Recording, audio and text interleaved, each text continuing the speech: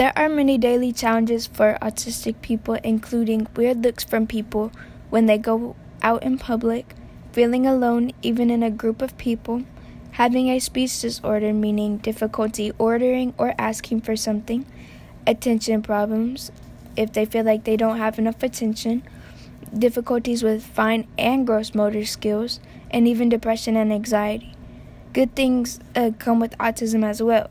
They can be very honest, they can be very passionate, they can be decisive, creative in many ways, and in some cases, not judge you like you think. I think that people with autism are just the same as us, but just a little different as well. And the things that they face actually make them stronger than us because they have many more challenges to overcome.